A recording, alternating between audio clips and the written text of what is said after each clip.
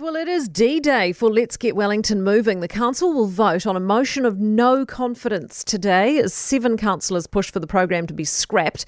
Yesterday, the capital's mayor rejected a compromise from the group. Diane Calvert is one of the councillors who signed the motion. She's with us now. Morning, Diane. Morning, Kate. So this notice of motion going to a vote is to pull out of Let's Get Wellington Moving. Were you disappointed with the mayor's decision not to accept a compromise yesterday?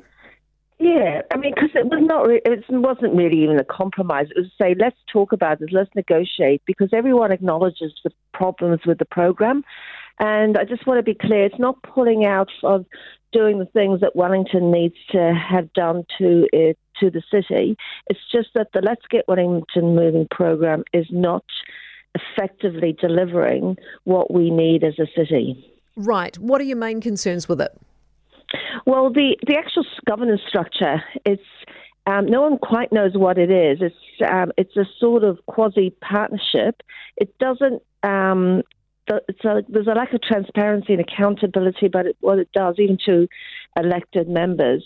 And really, in the 7 years it's been going, anything that you can actually tangibly see is a crossing by our airport, a pedestrian crossing by our airport, some road cones, on one of the quays. So it's slow, it's cumbersome, it has extra overheads, and some of the stuff we could be doing as a council as we would normally do in other situations. Right. Do you think you have the numbers or can get the numbers for this motion? Because you don't have a majority, do you? No, we don't have a majority, but to be honest, since we lodged that notice of motion, I think we've had more briefings in 3 weeks than we've had in 3 years. And those briefings have actually been in public as opposed to being behind closed doors. And it's certainly got people talking.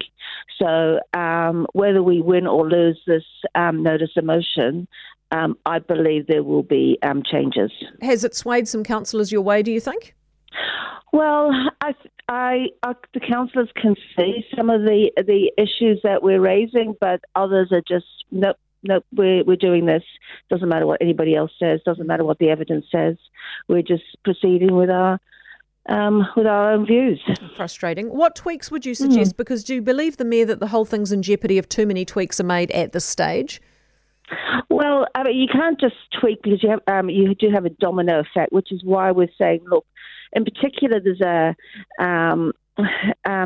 they want to completely change the Golden Mile, which is about 2.5 kilometres. So it's not just a normal little mall. And we're saying, look, you don't have to do Lambton Quay or Willis Street at the moment by Parliament. What we need to focus on is Courtney Place, Manor Street, more of our culture, entertainment area. That has significant issues just from a city safety perspective, let alone anything to do with transport. So let's focus on that. Let's make those precincts humming and do it well and do it from an urban design development perspective, not just from a transport perspective.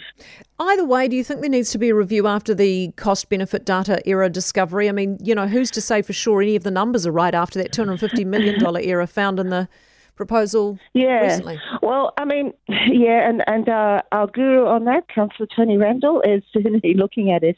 But I think what we've, but you don't have to be a guru to look at the benefits or the benefits they claim.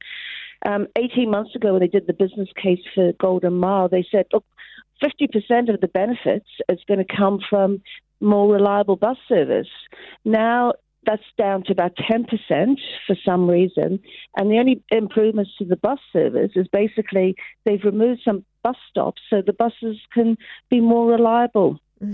Frustrating, isn't it? Diane, thank you so much for being with us. Good luck for today. Diane Calvert, Wellington City Councillor. Just a great irony, isn't it? Let's get Wellington moving, and it really hasn't got anything moving at all, apart from, as she said, a few more road cones are out. For more from Early Edition with Kate Hawkesby, listen live to News Talk ZB from 5 a.m. weekdays or follow the podcast on iHeartRadio.